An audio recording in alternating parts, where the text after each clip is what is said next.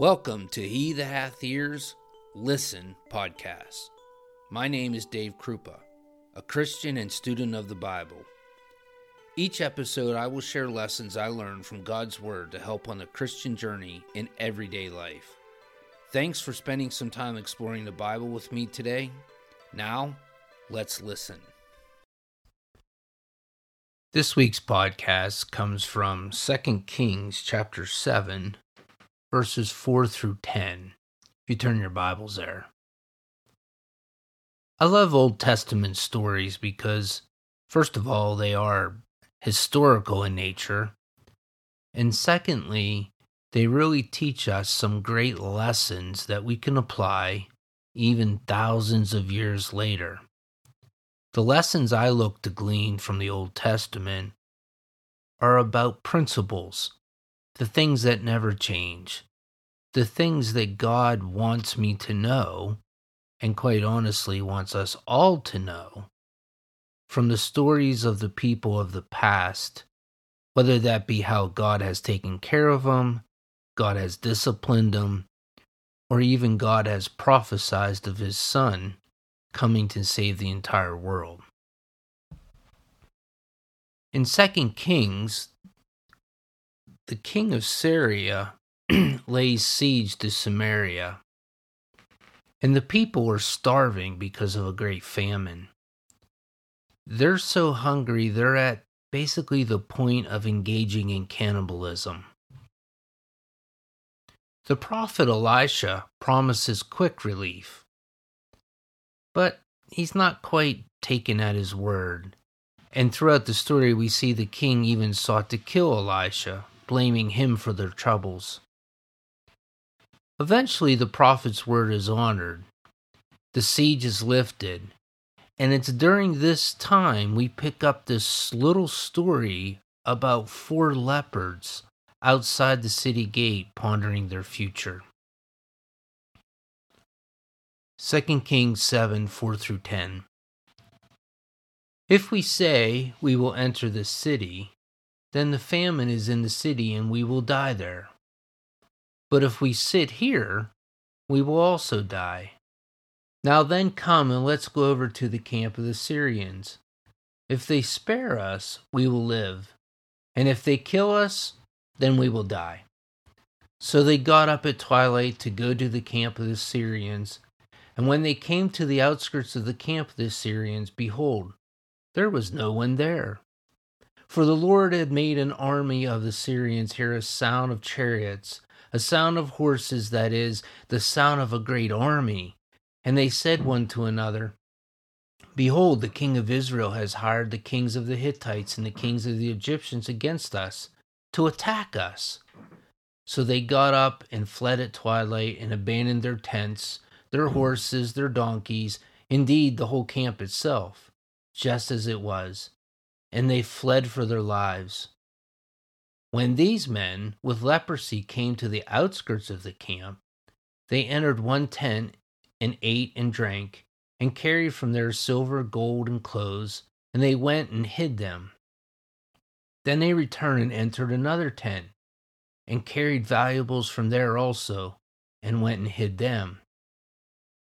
Then they said to one another, We are not doing the right thing. This day is a day of good news, but we are keeping silent about it.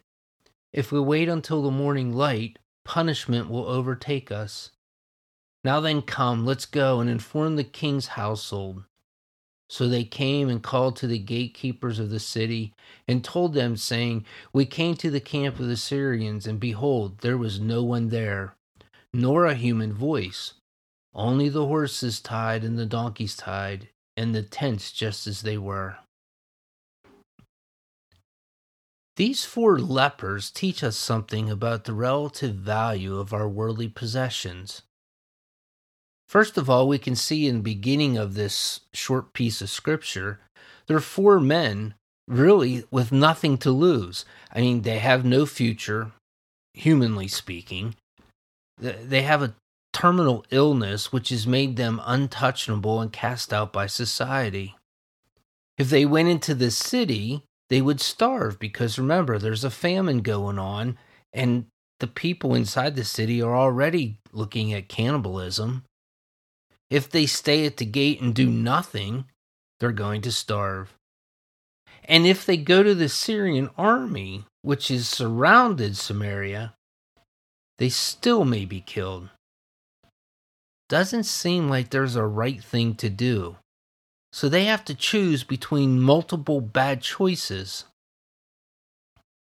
Yet, they feel compelled to do something. They choose the unknown over certain death. I mean, after all, most of us would rather go down fighting somehow. It's better to be wrong than do nothing and lose their lives by default. They had no idea what God had in store for them. Isn't that the way it usually goes? Our God often surprises us. His ways are above ours, and His actions often unpredictable. To handle a no-win situation like this, we need to just use our best wisdom, pray, and do something. Trust God to make it right. Remember, the lepers would have starved if they had done nothing. There's death in doing nothing. So when they get to the camp, they suddenly discover unexpected wealth. What a great surprise. Their first thoughts are immediate. There's food and drink, and they're starving. There's also silver and gold, and it represents relief from poverty and suffering. Costly, sturdy garments the lepers could not just go to the market and buy, suddenly were at their beckoning call. They became hogs in a cabbage patch, so to speak, eating and drinking all they can and hiding anything they can carry off. Eventually, though, they realize they have something more precious. A message. This is a day of good news. Best possible news that one could have at this particular point in the story, and they alone have the entire scoop. It's in their power to make everyone of the city happy. So they become evangelists, bringing good news. There's a lesson for those who put selfish desires ahead of God in His message. After all, we have something better than a gospel of health and wealth. Peter wrote in 1 Peter 1:7, faith more precious than gold. Church life and fellowship are important. I do not discount that. But winning souls is our primary objective. In order to do that, we must share the message, the good news. There's danger in withholding the message. Notice that they said in verse 9, we are not doing the right thing. People were dying in their home city and stooping to subhuman behavior just to be able to stay alive. Notice also in verse 9 they say, if we wait until the morning light, punishment will overtake us. Perhaps they thought that they may be killed by others when somebody else found out about this unprecedented event. They may have feared even punishment from God. They realized they would be held accountable for the good news that they had stumbled upon. Consider that in regards to the Christian's privilege and peril. We have the gospel. Men don't know it and prey upon each other in a mad quest for satisfaction from the world that they will never achieve. We too will be held accountable for the message. Did we share it enough? Consider this if you will. By my count, in the New Testament, there are 22 passages that mention communion or the Lord's Supper. There are 60 passages that mention baptism. But there are 1,000 passages that tell Christians to tell others about Jesus.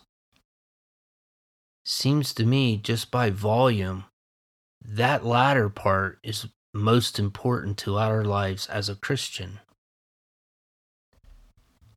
The alternative is seen in 2 Thessalonians chapter 1, verses 8 and 9.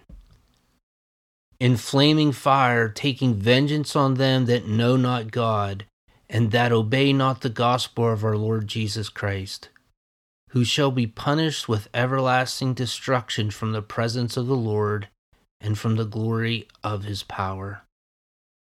There's great joy in sharing the good news, the message of Jesus. Paul wrote to the church in Corinth in chapter 5 of 2 Corinthians, beginning with verse 14. For the love of Christ constraineth us, because we thus judge that if one died for all, then we're all dead, and that he died for all, that they which live should not henceforth live unto themselves, but unto him which died for them, and rose again.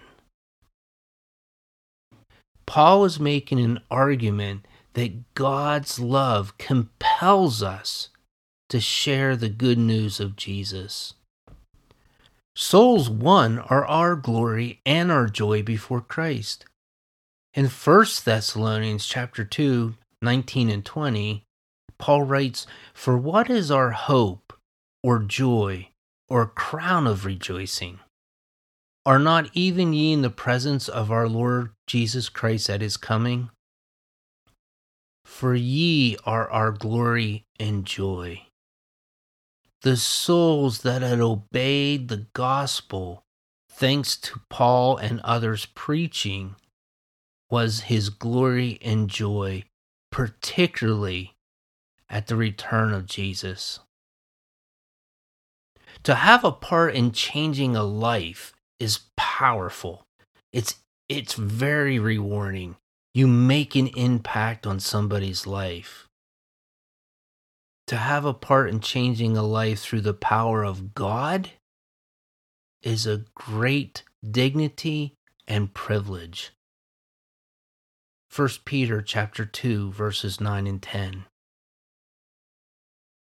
But ye are a chosen generation, a royal priesthood, a holy nation, a peculiar people, that ye should show forth the praises of him who hath called you out of darkness into his marvelous light, which in time past were not a people, but are now the people of God, which had not obtained mercy, but now have obtained mercy.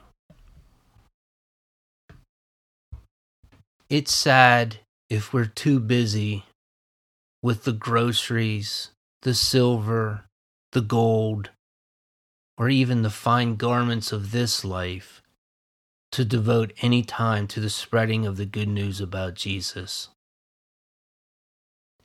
Just take a look at the news headlines that are going on in the world today. The world is in deep need of this message, of this good news.